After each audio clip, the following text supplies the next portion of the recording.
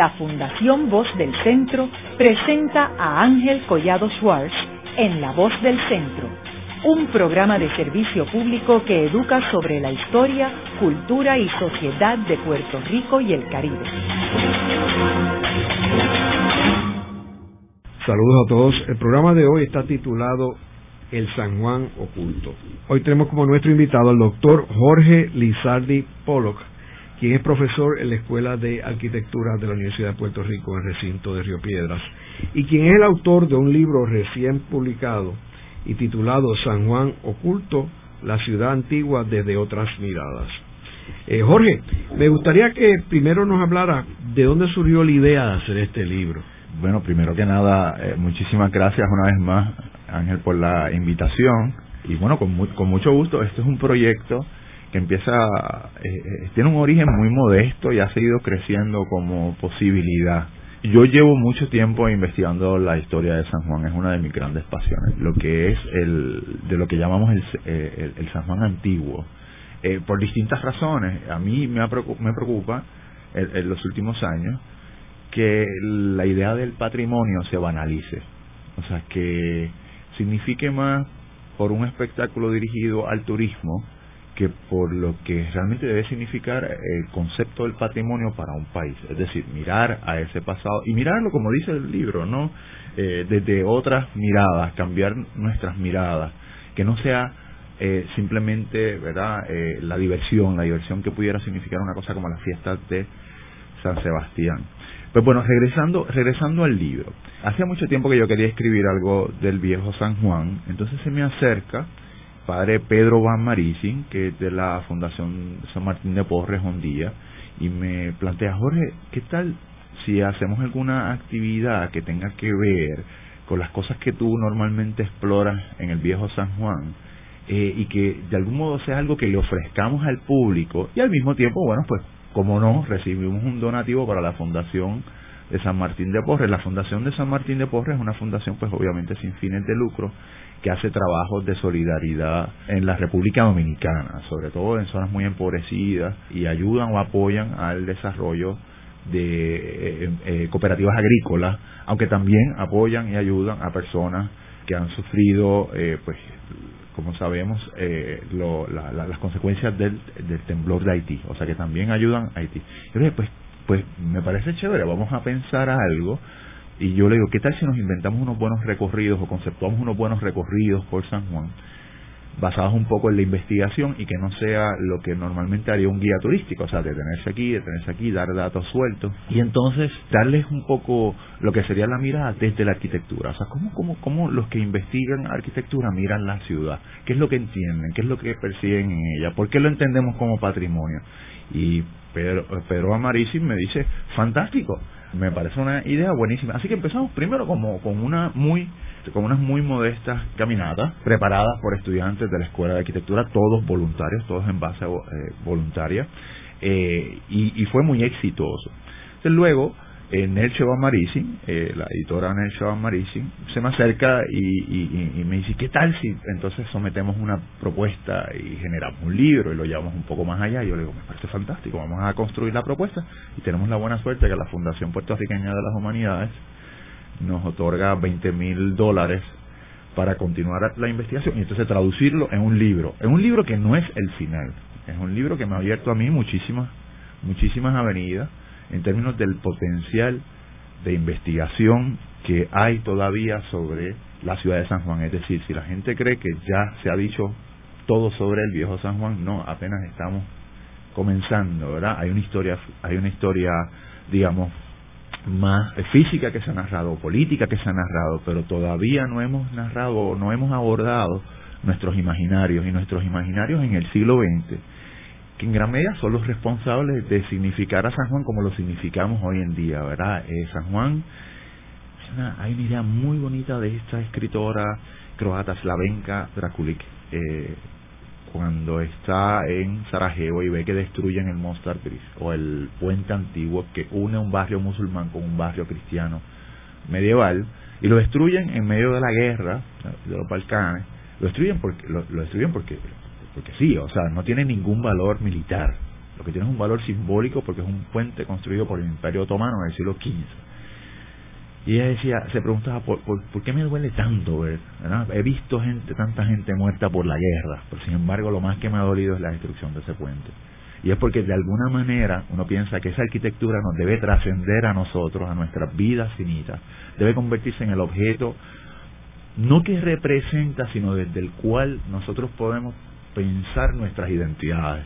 Y me han destruido eso, me han destruido incluso la posibilidad de pensar la historia de una comunidad de diversa denominación religiosa que estuvo unida por un puente. Me han destruido eso, así que me tiene que doler. Y por lo tanto ella llama a ese puente, ¿verdad? Ella dice, el puente es el todos nosotros. Y yo digo, San Juan, el viejo San Juan, es el todos nosotros. De alguna manera es este espacio pequeño y privilegiado que por causa de nuestros propios procesos de modernización que habíamos discutido en otro programa, se ha convertido en ese todos nosotros, en ese lugar donde buscar cuando simplemente hemos perdido el norte, y pues como dice Pierre Nora en ese sentido, o sea, no se sabe qué mirar del pasado si un país ha perdido su visión de porvenir. Y de alguna manera hay algo de eso. O sea, no es únicamente entrar a los lugares ocultos. La gente me dice, pero vamos a entrar a muchos lugares que no conocemos dentro de San Juan. Sí, pero también vamos a hacer otras historias que no son las que se ven a simple vista. No es la del dato, no es la del hecho, es la del proceso de constitución de una ciudad y de las transformaciones de su significación. ¿Y qué tú pretendes que logre este panfleto o este librito que tú publicas, aparte de ser una guía y de este objetivo que tú mencionas? Una persona que compre esto, ¿qué es lo que tú entiendes que va a lograr con este panfleto? Pues mira, primero que nada, que no tenga una mirada pasiva de la idea del patrimonio, que no venga a la ciudad a caminar y a ir así a ver algunos lugares y no lograr amarrarlos como proceso. Porque eso es lo que pasa muchas veces con las guías turísticas, ¿verdad? Y esto trata de alejarse y desafiar el concepto de la guía turística. O sea, uno no lo amarra, uno no lo recuerda, uno no entiende por qué está viéndolo, ¿verdad? O sea, se convierten a veces en una curiosidad, ¿verdad? Es como una suma de curiosidades que hemos acumulado a través de la vida y no una información que me permite entender procesos. Y lo que yo quería o lo que queríamos lograr con este libro era precisamente eso. Vamos a proponer a recorrer San Juan, pero recorrer San Juan de manera temática, es decir, conceptuada, no amarrando lugares al azar. Así que se proponen 3 recorridos, cada recorrido amarrado dentro de un tema. Primer tema, que es uno de los más que me gusta, es el del concepto de ciudad histórica. ¿Por qué llamamos un lugar ciudad histórica? O sea, y si la llamamos histórica, ¿cómo la leemos? O sea, que vamos mucho más allá del simple datos sueltos, sino ¿cómo yo hago la lectura de procesos? ¿Cómo yo veo que los tiempos se me van solapando? ¿Cómo yo veo que la modernidad, por ejemplo, que representa el edificio del Banco Popular, dialoga con la arquitectura colonial criolla de la casa de Ramón Pauer y Giralt? ¿Cómo yo logro entender cómo se transforman las calles, cómo se ajustan las calles para responder a cambios, por ejemplo, del tránsito, de la vida cotidiana, del hacinamiento? ¿Cómo yo leo los diálogos entre distintos tiempos, es decir, siglo XVII, siglo XVIII, siglo XIX, siglo XX, cómo se entrelazan en un lugar? O sea, siempre hay una posibilidad de mirar el tiempo, y entonces eso es el primer recorrido. Segundo recorrido, que también me gusta, parte también de cosas que he escrito sobre la arquitectura. A mí siempre me ha parecido muy sugerente la idea, ¿verdad?, de que la arquitectura principalmente es el acto de los seres o el proceso de los seres humanos para ordenar el espacio, pero también tendríamos que decir para darle un significado a ese orden. Por lo tanto, uno podría mirar como otro de los grandes temas, y ese es el otro recorrido que hacemos, la relación que tiene la arquitectura y la ciudad con la constitución de un orden social y también la representación o simbolización de la autoridad, que es lo que ocurre, por ejemplo, con toda esa arquitectura neoclásica, isabelina, de todos los estilos que pudiéramos hablar del siglo XIX, en un franco proceso de reconquista que hace España durante el siglo XIX del país, ¿no? No solamente reconquista militarmente, reconquista culturalmente. España en el siglo XIX, y tiene que representar esa reconquista cultural, espiritual, política, militar, en su arquitectura. Es decir, la arquitectura tiene un valor como la representación de esa autoridad dentro de la ciudad. Así que ese es nuestro recorrido. Recorremos la ciudad pensando en cómo la arquitectura ordena, pero también significa o logra significar el orden. Y el tercer recorrido, que a la gente le gusta mucho, porque ahí entramos a las casas, entramos a los patios interiores, hablamos de cómo se construye cuando no hay acero, no hay hormigón, no se utiliza hormigón armado, cómo se satisface una ciudad de agua que no tiene acueductos hasta bien tarde en el siglo XIX, y esa a la gente le fascina porque es una historia así un poco que entra en el grano de, digamos, lo cotidiano en el siglo XIX. Muchas veces nos afanamos buscando alternativas al ahorro de energía, al ahorro de agua, y uno dice, es cuestión de ir al siglo XIX y mirar cómo ellos resolvían su mundo, cómo construían su mundo dentro de esas densidades humanas muy fuertes que llegó a haber en la ciudad en el viejo San Juan, ¿verdad? El viejo San Juan llegó en un momento dado a tener una densidad humana de 21 personas por casa. Pues, ¿cómo vivían? ¿Y cómo resolvían sus necesidades cotidianas? El agua, el baño, la luz, la ventilación, la comida, los mercados, un poco es eso, es la vida cotidiana, una vida cotidiana que nos haga preguntar sobre nuestra propia vida cotidiana. Es decir, es establecerles el contraste al que viene, al que lee, al que camina la ciudad, que se pregunte sobre sus propias maneras de vivir, pensando en otras maneras que han desaparecido. Ahora, entrando en los detalles de la ruta, me gustaría, Jorge, entrar más detalles, cosas que el radioescucha pueda imaginarse lo que tú describes aquí con tanta precisión y una publicación bien hecha, porque está bien diseñada y bien impresa, o sea que las fotografías aquí pues están de una calidad extraordinaria, algo que a veces fallan los libros de turismo, que es que no le dan importancia a la impresión, a la calidad de la impresión, entonces acaban con algo mediocre, que entonces lo que hace es crea una imagen negativa de algo que es positivo. Y tú aquí lo logras muy bien. Vamos en la ruta. La primera ruta, esa ruta que nosotros hacemos, o que le llamamos, porque a todas tienen títulos. Esta se llama Una ciudad, muchos pasados. Cómo se solapa un pasado con el otro. Y sí, tienes razón, uno de los grandes problemas de esas guías turísticas es que banalizan un poco el contenido de las cosas, y yo he tenido la oportunidad de viajar unas cuantas ciudades y ver cómo eso puede ocurrir de una manera distinta, ¿verdad? Las guías de Buenos Aires, las guías de Berlín, que tú bien conoces, ¿verdad? Que son tremendas, sí. Son libros de historia muy bien pensados, son libros maravillosos. Entonces nosotros no tenemos todavía algo así, ¿verdad? Que conceptúe, que problematice esos mundos, y que se dé cuenta que la ciudad no se puede viajar si no es realmente pensándola en términos temáticos. Pues esa primera ruta, por ejemplo, nosotros empezamos por lugares donde hay un contraste brutal entre el pasado y el presente, que es donde está el baluarte de la puerta de la antigua o la desaparecida puerta de San Justo, y al lado, justo al lado, tenemos el Banco Popular, un poquito más arriba lo que fue el Royal Bank. Una pregunta, ¿dónde era que estaba esa puerta de San Justo? Ahí mismo, al frente de lo que sería la plazoleta del Banco Popular. Ahí estaba esa es una de las puertas. Luego se abre una puerta que se va a llamar puerta de España, que es pero esa se abre en el siglo XIX.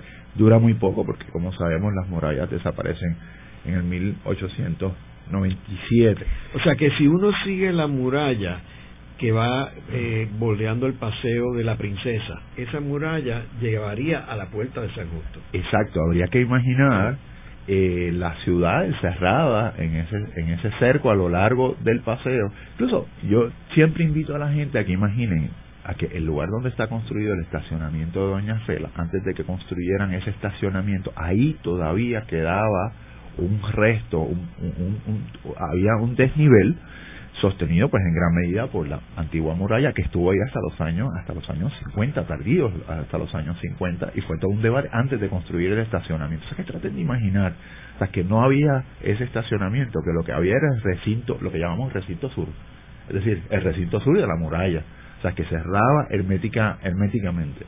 Entonces luego es bien interesante ver o sea, cómo se abre esa parte, se construye una plaza nueva y se hace un banco que es perfectamente, ¿verdad? Que es un banco, o sea, el estilo arquitectónico de ese banco ya una transición hacia el modernismo, ¿verdad?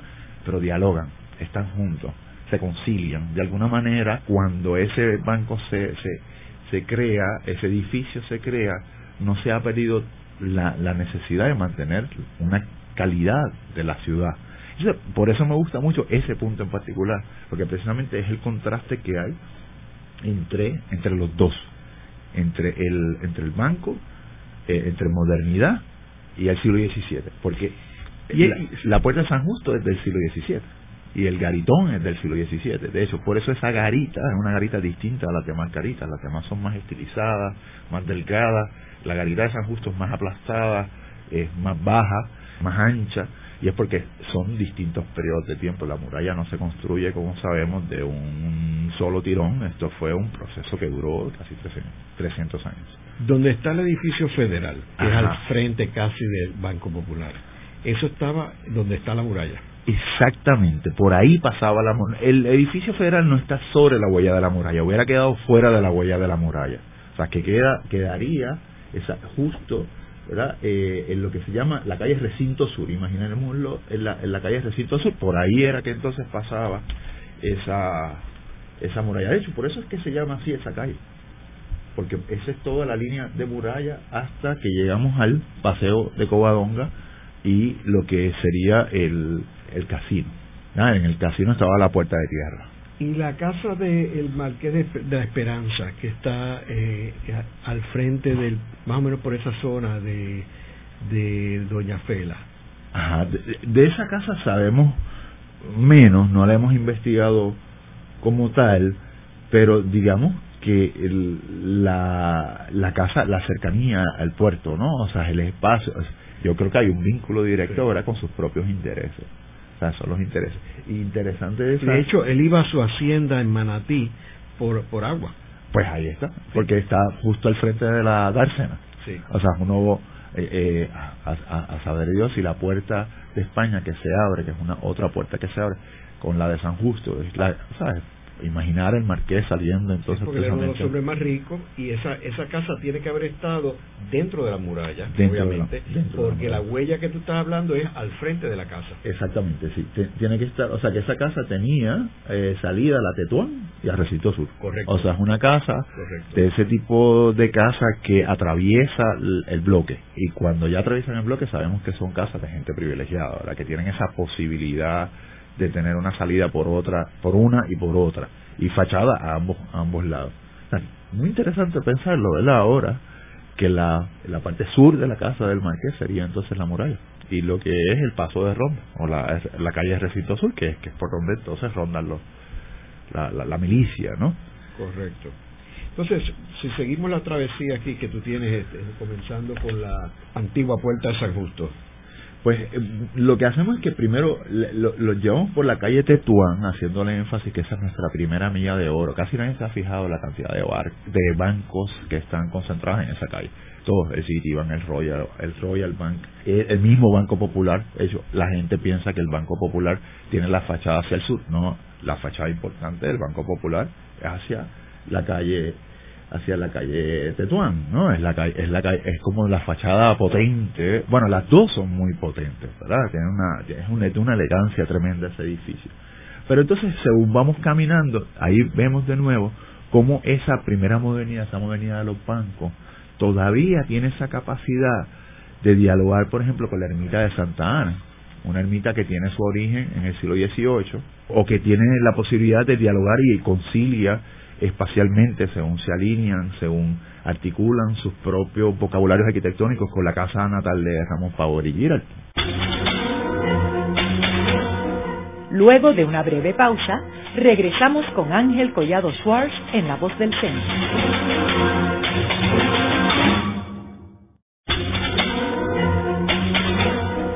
Regresamos con Ángel Collado Schwartz en La Voz del Centro. Continuamos con el programa de hoy titulado El San Juan Oculto, hoy con nuestro invitado, el doctor Jorge Lizardi Pollock, quien es profesor en la Escuela de Arquitectura de la Universidad de Puerto Rico, el recinto de Río Piedras. En el segmento anterior nos quedamos hablando sobre las distintas rutas que están trazadas en el libro San Juan Oculto. Y nos quedamos en la primera ruta, y estábamos hablando de la calle Tetuán, que tú muy bien señalas algo que yo estoy seguro que la mayoría de los radioescuchas no están conscientes, que es que la calle Tetuán era la milla de oro de Puerto Rico, era donde estaban los bancos aquí en Puerto Rico, y vemos como la entrada principal, por ejemplo, del Banco Popular, como tú muy bien apuntas, es hacia la calle Tetuán y no hacia el recinto sur, que es lo que la gente pensaría. Claro, por eso algo de oculto, ¿verdad?, tiene todo esto, porque es que simplemente a veces pasamos las cosas o las damos por sentado, no nos fijamos, y es fantástico ver cómo se suceden uno detrás del otro en esa calle que no mucha gente la transita. Tenemos desde la Cámara de Comercio hasta el Mundo Ilustrado, la famosa Casa Estrecha, ¿verdad? Digo, no es la única casa estrecha. La gente piensa que es la casa estrecha de San Juan. No, en San Juan hay muchas casas muy estrechas que no superan a veces los 2,5 metros de ancho, ¿verdad? Esta en particular es dramática y la gente no sabe, ¿verdad? De nuevo, la idea de recorrer los distintos tiempos, que esto no es una curiosidad, que esto no ocurre porque sí, que esto ocurre por los mismos procesos de transformación de la ciudad. Seguramente será un pasillo, era un pequeño callejón que conducía a un corralón, y ante la densidad humana que va a llegar a tener San Juan en un momento dado, no hay espacio que no se construya. Todos son importantes, ¿verdad? Todos los espacios son importantes. Así que, como uno ve, ¿verdad?, esta ruta va una y otra vez dialogando. La capilla del Santo Cristo, ¿no? La Casa del Libro, que en verdad son 2 casas, pero la gente tampoco se fija, es como una especie de efecto espejo, ¿no? Si no los ve, las ve desde arriba, se comportan o se organizan de la misma manera.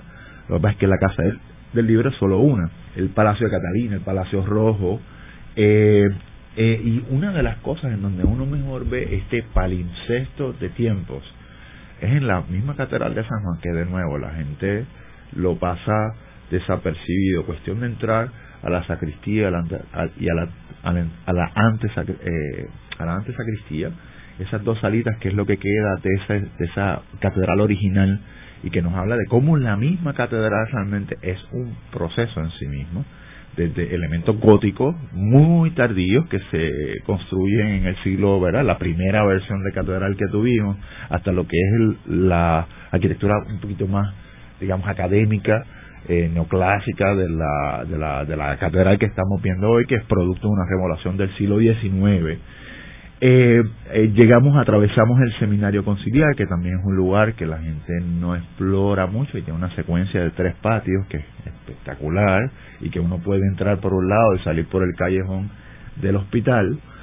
Y terminamos en la Plaza del Quinto Centenario, ¿verdad? Es una caminata que entonces termina en ese punto en particular, porque aunque hoy en día es una plaza, puede o no nos puede gustar el tótem telúrico, que yo creo que es bien simbólico de ese espacio.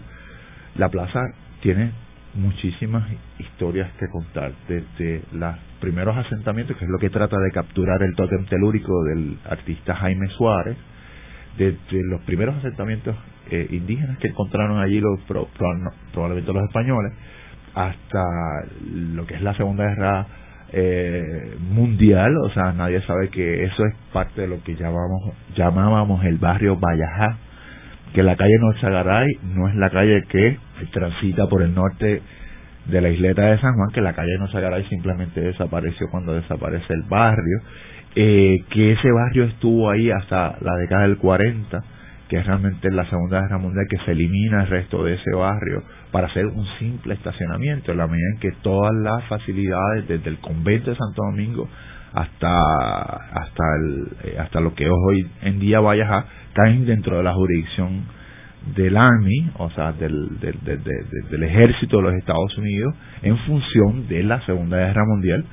Y luego entonces nosotros somos quienes recuperamos ese espacio y creamos como esta gigantesca primera ventana al mar. La primera no es la de Condado, ¿verdad? Este espacio aterrazado que mira hacia el mar, y el tótem telúrico, una vez más, trata de capturar precisamente todo lo que se puede solapar en un solo espacio, que es cuestión de utilizar la imaginación, de hacer un ejercicio intenso de imaginación y reconstruir. Algún día nos gustaría, ¿verdad? Hemos hablado en la Escuela de Arquitectura, hacer una maqueta que nos permita ver qué existió y qué se destruyó en distintos tiempos, en distintos momentos. No solamente el siglo XIX, siglo XVIII, siglo XIX, sino también incluir el siglo XX, porque algo que se pierde de perspectiva es que el siglo XX también hace que San Juan se transforme, el viejo San Juan se transforme mucho, y nosotros hemos hecho que se transforme mucho, tanto construyendo cosas nuevas como destruyendo cosas que pensábamos que no pertenecían al pasado y que a veces hoy en día decimos, uy caramba, tal vez no deberíamos haberlo destruido, porque el pasado es ¿verdad? O sea, el proceso de los seres humanos en la ciudad es un continuo. Yo creo también que aquí pues los gobernantes del país tienen una responsabilidad grande de proteger el patrimonio y no lo han hecho. Y lo ves, por ejemplo, lo que tú acabas de mencionar del parking de Doña Fela. Era ese el mejor lugar para poner el parking de Doña Fela, el estacionamiento de Doña Fela. Lo de la estación del ferrocarril, que aunque es un poquito fuera de esto, era una estación de ferrocarril hermosa.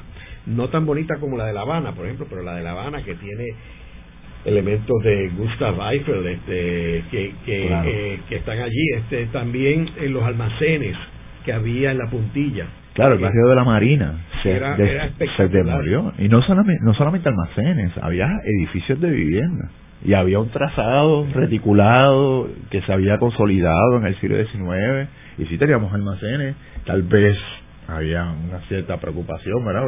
Recuerdo haber visto que uno de los argumentos que se utiliza, muy moralista, es que eso estaba lleno de prostíbulos ahí, entonces no, o sea, como que le quitaron valor a un lugar que era también colonial, y de hecho hasta le hace perder un poco el sentido al paseo de la princesa, porque los paseos decimonónicos siempre quedan dentro de, atrapados de alguna manera o definidos por ciudad. El paseo de la princesa tiene la muralla del lado norte y hubiese tenido en su versión original todo el barrio de la Marina al lado sur, y eso simplemente se demolió, y se demolió hace poco, mucho menos tiempo de lo que la gente sospecha. Se demolió en los años 60 para hacer vivienda social, que nunca llegó a ser, y solamente se hizo un pedazo, y bueno, al final hicieron un estacionamiento bastante hostil, que es una parte trágica de San Juan, que destruimos un barrio histórico para simplemente hacer posible estacionar los autos, destruyendo un paisaje de esa manera para siempre. Y si uno visita, por ejemplo, ciudades como Baltimore o como Boston, que uno ve estos mismos almacenes, tipos de almacenes como los que habían aquí, y ven lo que ellos han hecho, que han hecho una especie de centros comerciales allí, y lo ves también. Yo estuve recientemente en Brooklyn, que hay una parte que son unos almacenes que se construyeron para la Primera Guerra Mundial, para poner armamento, que de ahí venían los barcos y se los llevaban, y lo que están haciendo con esas estructuras es espectacular. Claro, y que es lo que, bueno, ya que vamos ganando conciencia, espero yo que los gobernantes de alguna manera vayan ganando conciencia con respecto a esas posibilidades, que miren a puerta de tierra. Nos hemos quedado en el viejo San Juan y no hemos explorado todavía todas las impresionantes posibilidades que tiene puerta de tierra. Claro, si empezamos a mirar esos almacenes no como estorbos públicos, no como cosas que afean, sino como cosas que tienen un gran potencial, porque son almacenes, algunos de ellos de principios del siglo XX y algunos hasta del siglo XIX, hay de todas las épocas, o sea que uno puede explorar y hacer una vida riquísima en toda la puerta de tierra. Yo quisiera imaginar un San Juan isleta con mínimamente la densidad o la cantidad de gente que tuvo en el siglo XIX. Sería otra cosa, que llegó a tener cerca de 36 o 37 mil habitantes. Sería otra cosa, sería otro mundo. Ahora, vamos ahora a la segunda ruta. La segunda, bueno, como había dicho, ¿verdad? De nuevo, es una ruta que se amarra igual a un tema. Y esta se llama Arquitectura, Orden y Autoridad en la Ciudad Antigua. Como comentaba previamente, es una ruta, es una caminata, que ahí sí vamos por el Paseo de la Princesa, que trata de narrarles a las personas, ¿verdad? Y hacerles énfasis en que el San Juan que estamos viendo en el presente tiene fundamentalmente un producto del siglo XIX, ¿verdad? Yo he escuchado gente comentar de los adoquines, por ejemplo, del siglo XVI. No, los adoquines no son del siglo XVI. El empedrado, ni siquiera, de hecho, el empedrado, que fue la primera manera en que se pavimentó la ciudad, es del siglo XVIII. Y es un empedrado, son chinos de ríos colocados sobre una capa de arena. Los adoquines son del siglo XIX y bastante tarde, principios del siglo XX.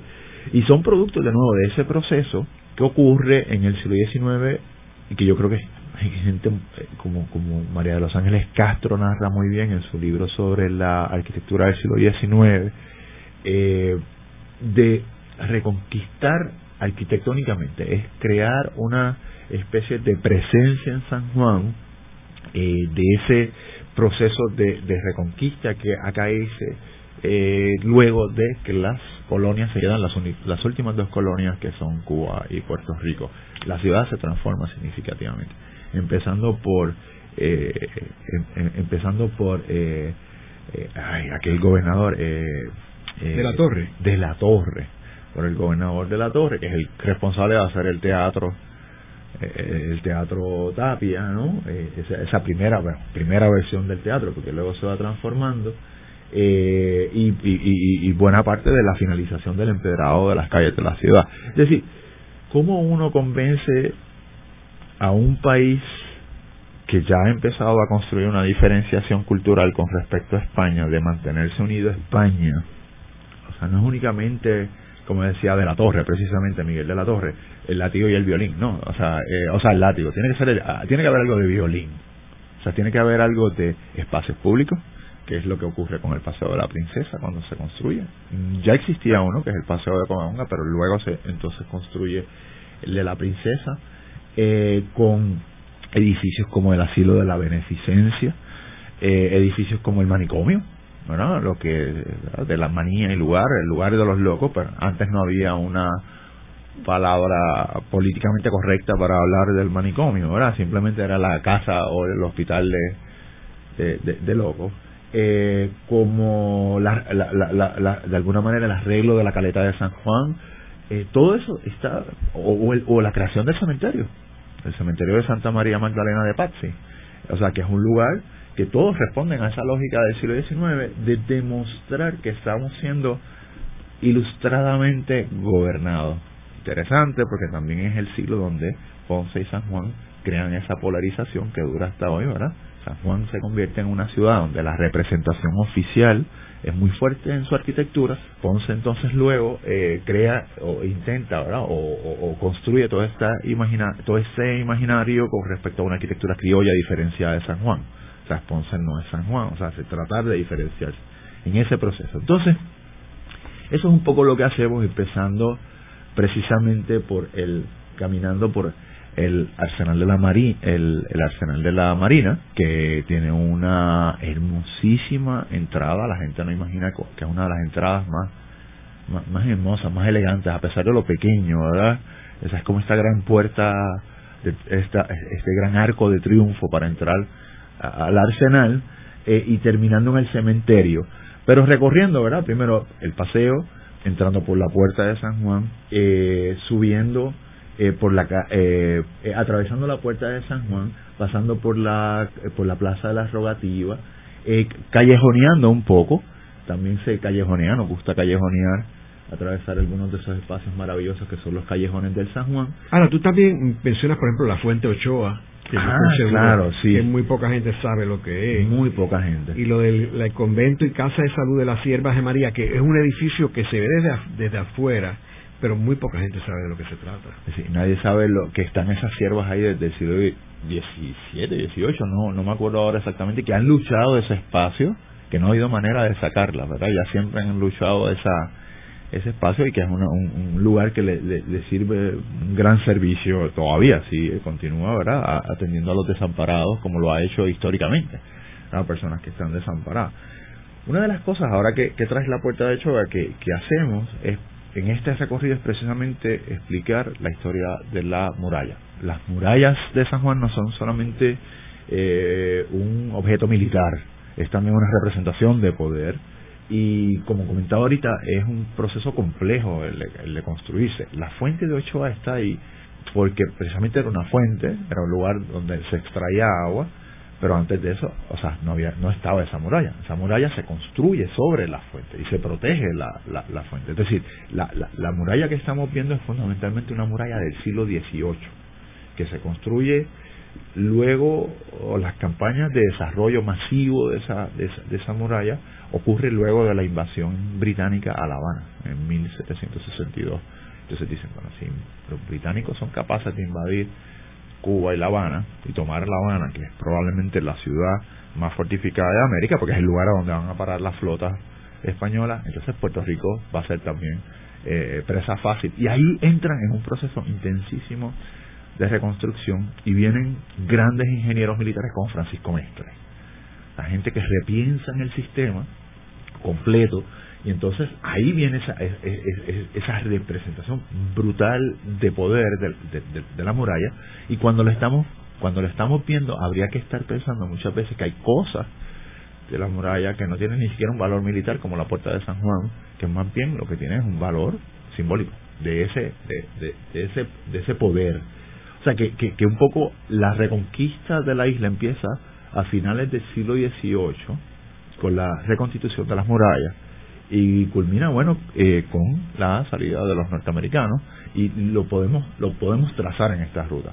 O sea, lo podemos trazar en esta ruta mirando precisamente el paseo, la muralla, las puertas, las plazas y los edificios más importantes que se construyen a finales del siglo XIX, que sería el cuartel de Guayajá. Ahora, antes de llegar allí, en términos de las caletas, describe la diferencia entre las dos caletas, las Monjas y la de San Juan, que son paralelas. Las maravillosas caletas que tenemos ahí, que son probablemente las calles más bellas que tiene la ciudad. Algo que la gente no se fija es que la caleta de San Juan, la puerta de San Juan, alinea con la catedral, y que también es seguramente la calle más ancha de toda la ciudad, que por eso permite la colocación de los árboles que hay ahí, que dan esa sombra maravillosa, aunque esos árboles se ponen a finales del siglo XIX, a principios del siglo XX, no es que siempre estuvieron ahí. O sea, eso era una vista, o sea, uno atravesaba la puerta y miraba directamente a la catedral. La caleta de las Monjas, igual que... Quiero mencionar que parte de que todo estaba planificado con un cierto orden, ¿verdad? O sea, los barcos llegaban y la gente entraba por la puerta de San Juan, y entonces iban directamente a la catedral a dar gracias a Dios por un viaje exitoso, o sea, que llegaron a tierra. De ahí viene el nombre caleta. O sea, la caleta misma es ese vínculo, claro. La entrada por la puerta de San Juan, los barcos, el comercio se suspendió temprano. Es decir, digamos ya a finales del siglo XVII, los 1680, 1700, ya el comercio no ocurría. Los barcos ya no desembarcaban, ya se habían movido al sur. Pero seguía, ¿verdad? Todo obispo, todo gobernador, todo capitán no desembarcaba por ahí, desembarcaba frente a la caleta de San Juan, porque claro, hay que dar el Te Deum, después de una travesía de 30 días por un mar, en unas condiciones que es realmente difícil imaginar en el presente, cualquiera quiere ir a dar gracias, ¿no? Pero también es un acto simbólico, la toma de poder. Atravesó la puerta, es como si, yo pienso siempre en la propilea griega, ¿no? Uno sube para entrar al Partenón y tiene que atravesar una puerta que tiene un valor simbólico. Lo mismo la puerta de San Juan, es el valor poderoso del símbolo arquitectónico. Algo aquí importante ocurrió. Haremos una breve pausa, pero antes los invitamos a adquirir el libro Voces de la Cultura, con 25 entrevistas transmitidas en La Voz del Centro. Procúrelo en su librería favorita o en nuestro portal.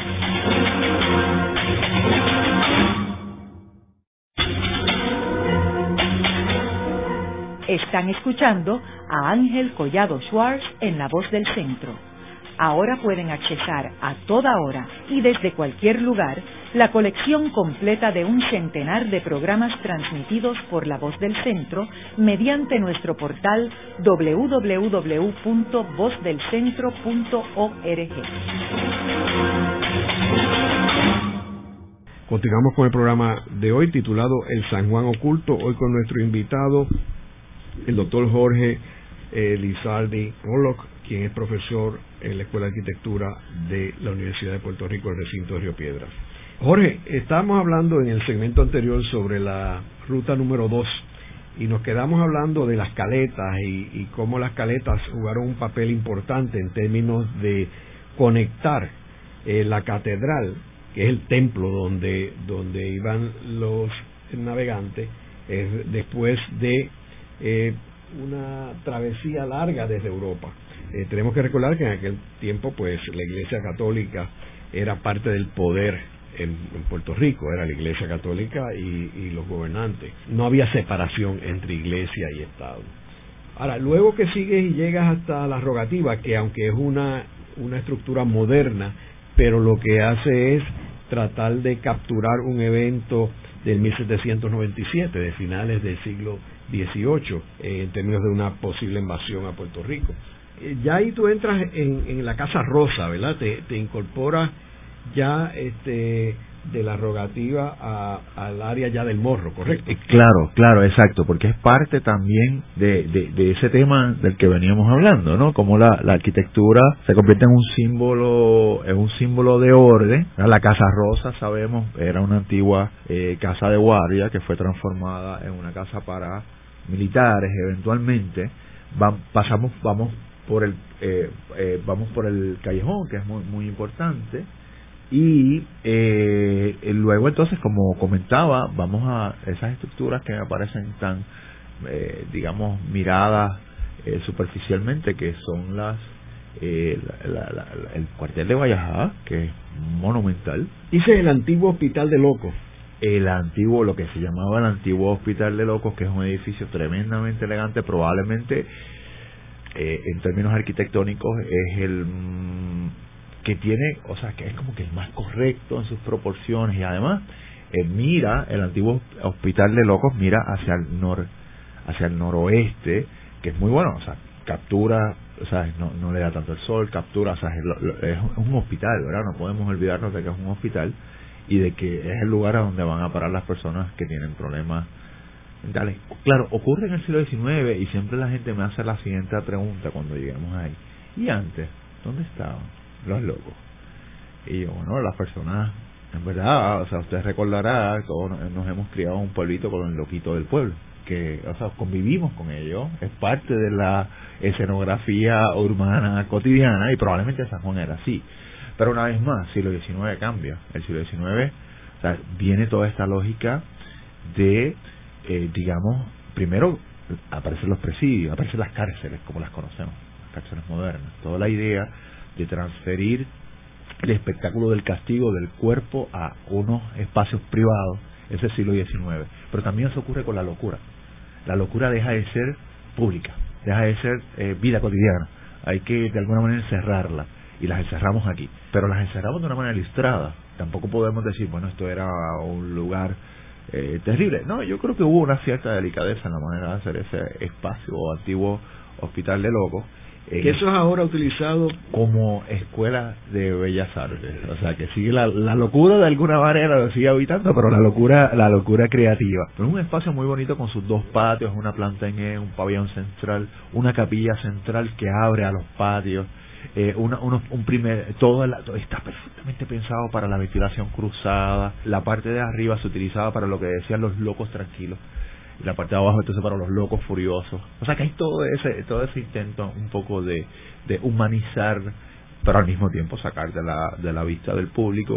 Tú sabes que en esa zona también había una comisaría para comprar alimentos, en los tiempos en el cual toda esa zona era del ejército de los Estados Unidos. Claro, que eso es parte también de lo que uno debería estudiar, porque esa experiencia del tiempo en el que estuvo ahí el ejército de los Estados Unidos dejó sus huellas, y como comentaba ahorita, es parte ya de nuestra propia memoria. Sí, porque allí había un campo de golf, allí estaba la comisaría, y había unas viviendas que después se destruyeron cuando uno bajaba hacia donde hay como un polvorín allí. También había un cinema al aire libre, que era no solamente para las personas que estaban allí del ejército, sino que se podían ver desde lejos las grandes proyecciones, y había un hospital allí, el Hospital Rodríguez. Claro que es el hospital va a ocupar para allá por mucho tiempo, y va a ocupar también, va a utilizar lo que es el asilo de la beneficencia, o sea que por mucho tiempo estuvieron ahí. El convento de los dominicos fueron facilidades militares, todo eso fueron facilidades militares en un momento dado, y esa huella un poco la hemos editado, la hemos sacado de esa experiencia de que fue parte de la Segunda Guerra Mundial, de que de alguna manera estuvo ahí presente en la Segunda Guerra Mundial, y fue cuando más se expandió, más se transformaron los edificios en funciones lamentablemente prácticas para el ejército. Eso está editado, eso lo hemos sacado del mapa, ¿no? En esos procesos muy complejos de reconstruir la memoria desde la arquitectura. Luego hablas de la Puerta San José. Claro, porque esta es la parte, tengo que decir que de los recorridos es el más exitoso, porque a la gente le encanta ir al cementerio, y le encanta que le expliquen el cementerio. Curiosamente, el cementerio, aunque se ve desde el glacis o desde el espacio abierto verde del Morro, no han bajado nunca al cementerio.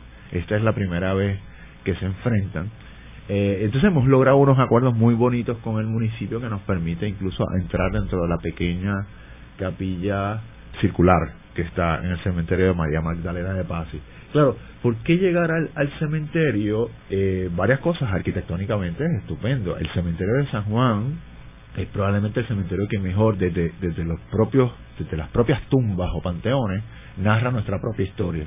O sea, cómo han cambiado nuestros gustos, cómo han cambiado nuestros próceres, cómo han cambiado las visiones con respecto incluso a la muerte, cómo se transforma la visión que tiene una sociedad sobre lo que significa morir. Pero el cementerio en sí mismo es un intento de ordenar o de sacar de la ciudad también otro espectáculo, el de la muerte, el del duelo. O sea, sacas el duelo, haces una puerta nueva, que es la puerta que va al cementerio de San Justo, y haces un cementerio que originalmente no ocupa toda esa huella. Realmente cuando uno entra al cementerio entra por una puerta muy modesta, y luego es cuando se acerca a una puerta, a un arco de triunfo muy elegante. Ese es el cementerio original. Luego entonces necesita la expansión porque se quedan sin el espacio necesario. Así que esa parte siempre es bien agradable discutirlas con las personas. O sea, la muerte también se ordena. Y eso pasa de esta manera, y tenemos algunos de los grandes arquitectos, no solamente diseñando los panteones, sino la misma capilla circular, que de algún modo ordena o irradia en una topografía muy difícil esta ciudad que es la ciudad de los muertos. Luego de la pausa, continuamos con Ángel Collado Schwartz en La Voz del Centro.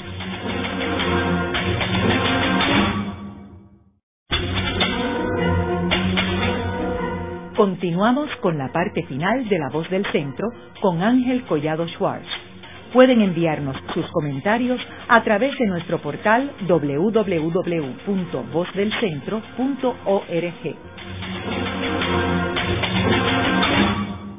Continuamos con el programa de hoy titulado El San Juan Oculto, hoy con nuestro invitado, el doctor Jorge Lizardi Pollock, quien es profesor en la Escuela de Arquitectura de la Universidad de Puerto Rico, el recinto de Río Piedras.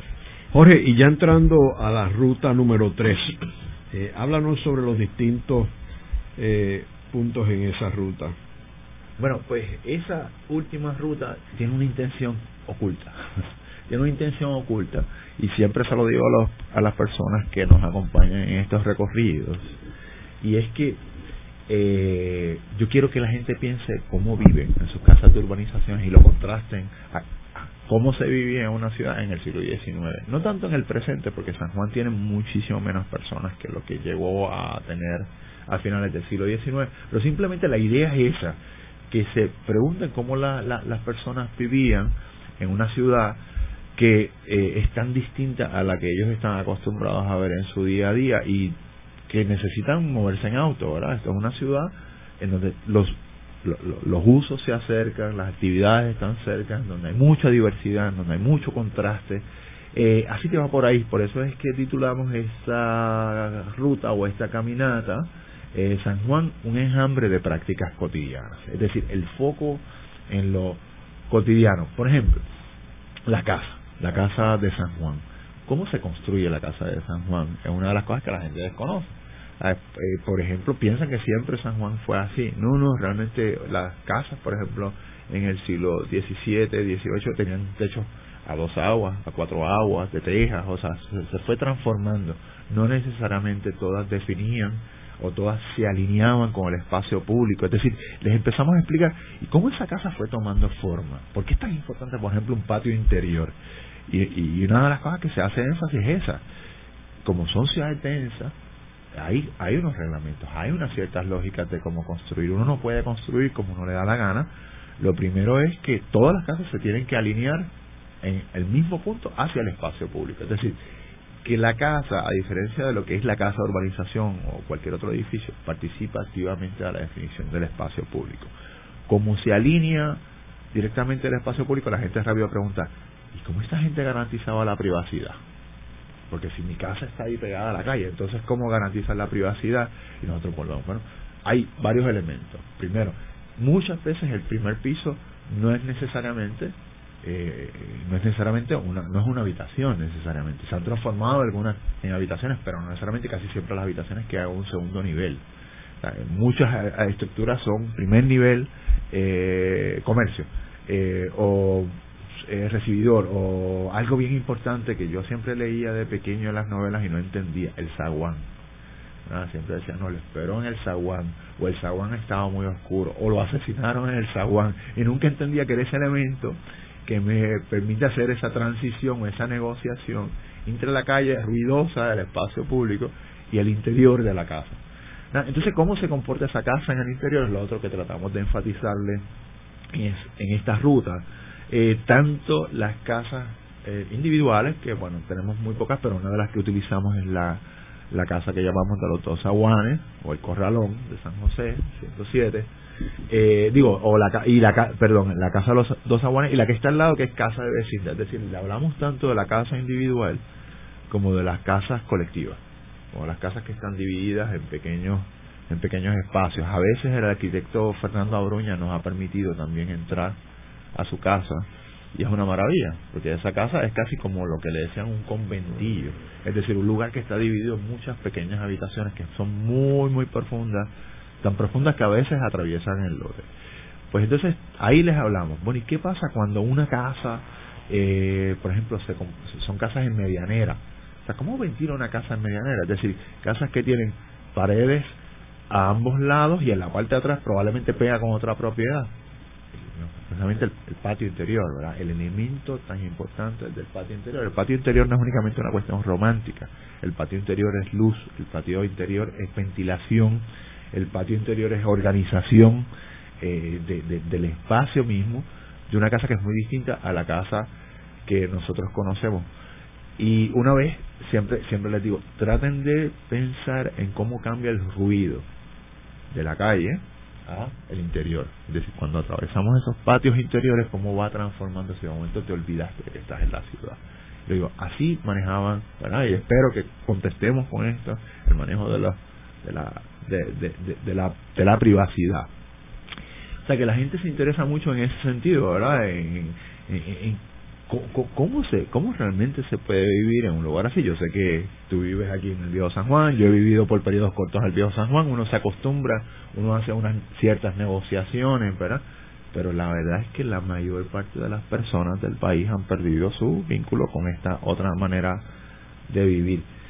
Lo otro, donde la gente, por ejemplo, socializaba. Esta ruta también trabaja con eso. Vamos, por ejemplo, y discutimos algunas de las plazas y lo que ocurre en una plaza, o sea, cómo la plaza va transformándose de ser una plaza vinculada a la iglesia a una plaza, como pasa con la plaza de armas, a una plaza paseo, una plaza donde la gente va a escuchar música, donde va a coger el aire, donde va a ver y ser visto en el siglo XIX, o sea, como parte de la sociabilidad.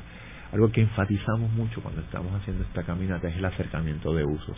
Es decir, miren qué maravillosa es esta ciudad y cómo fue en el siglo XIX, donde yo bajo de mi casa, y por eso la gente hace la casa, la vida en la calle, y por eso decimos tiene calle, la hace yendo de un comercio a otro, yendo, por ejemplo, a la plaza de mercado, ¿verdad? O sea, vas a la plaza de mercado, vas a los comercios de los primeros niveles, simplemente, ¿verdad? siempre me parece bien simpático leer a Tapia, a mis memorias, o a Fernández Junco, o a un Cayetano Colitoste, ¿verdad? Las leyes, o sea, nos hablan mucho de cómo la gente se relacionaba con esta ciudad. Era la vida, la gente, o sea, la gente no se lo cuestionaba. Hoy en día nos parece, incluso para algunos podría parecer una vida muy difícil vivir en una ciudad, para otros una vida muy privilegiada, pero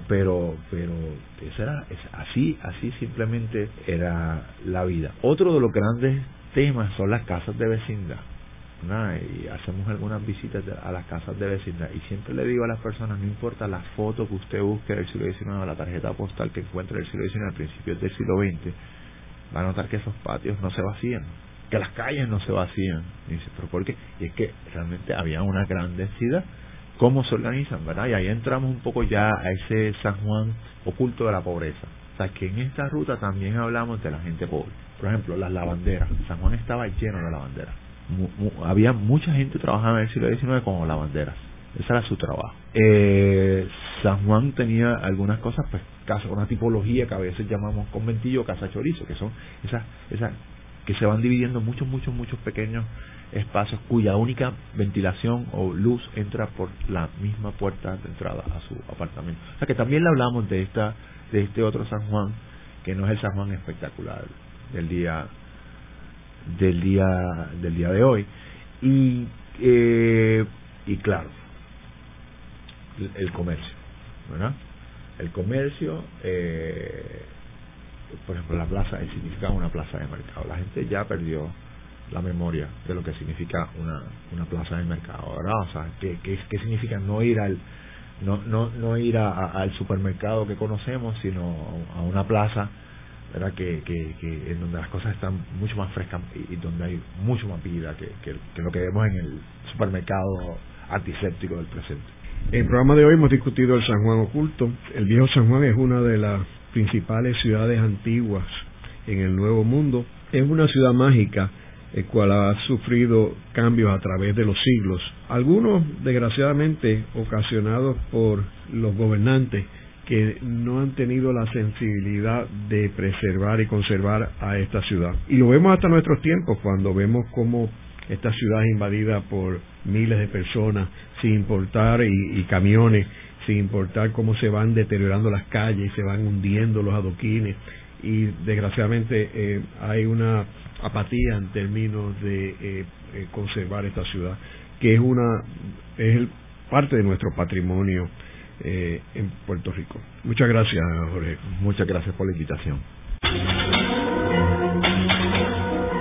Esta ha sido una producción como servicio público de la Fundación Voz del Centro. Los invitamos a sintonizarnos la próxima semana a la misma hora. Y recuerden que pueden adquirir el libro Voces de la Cultura en su librería favorita o en nuestro portal.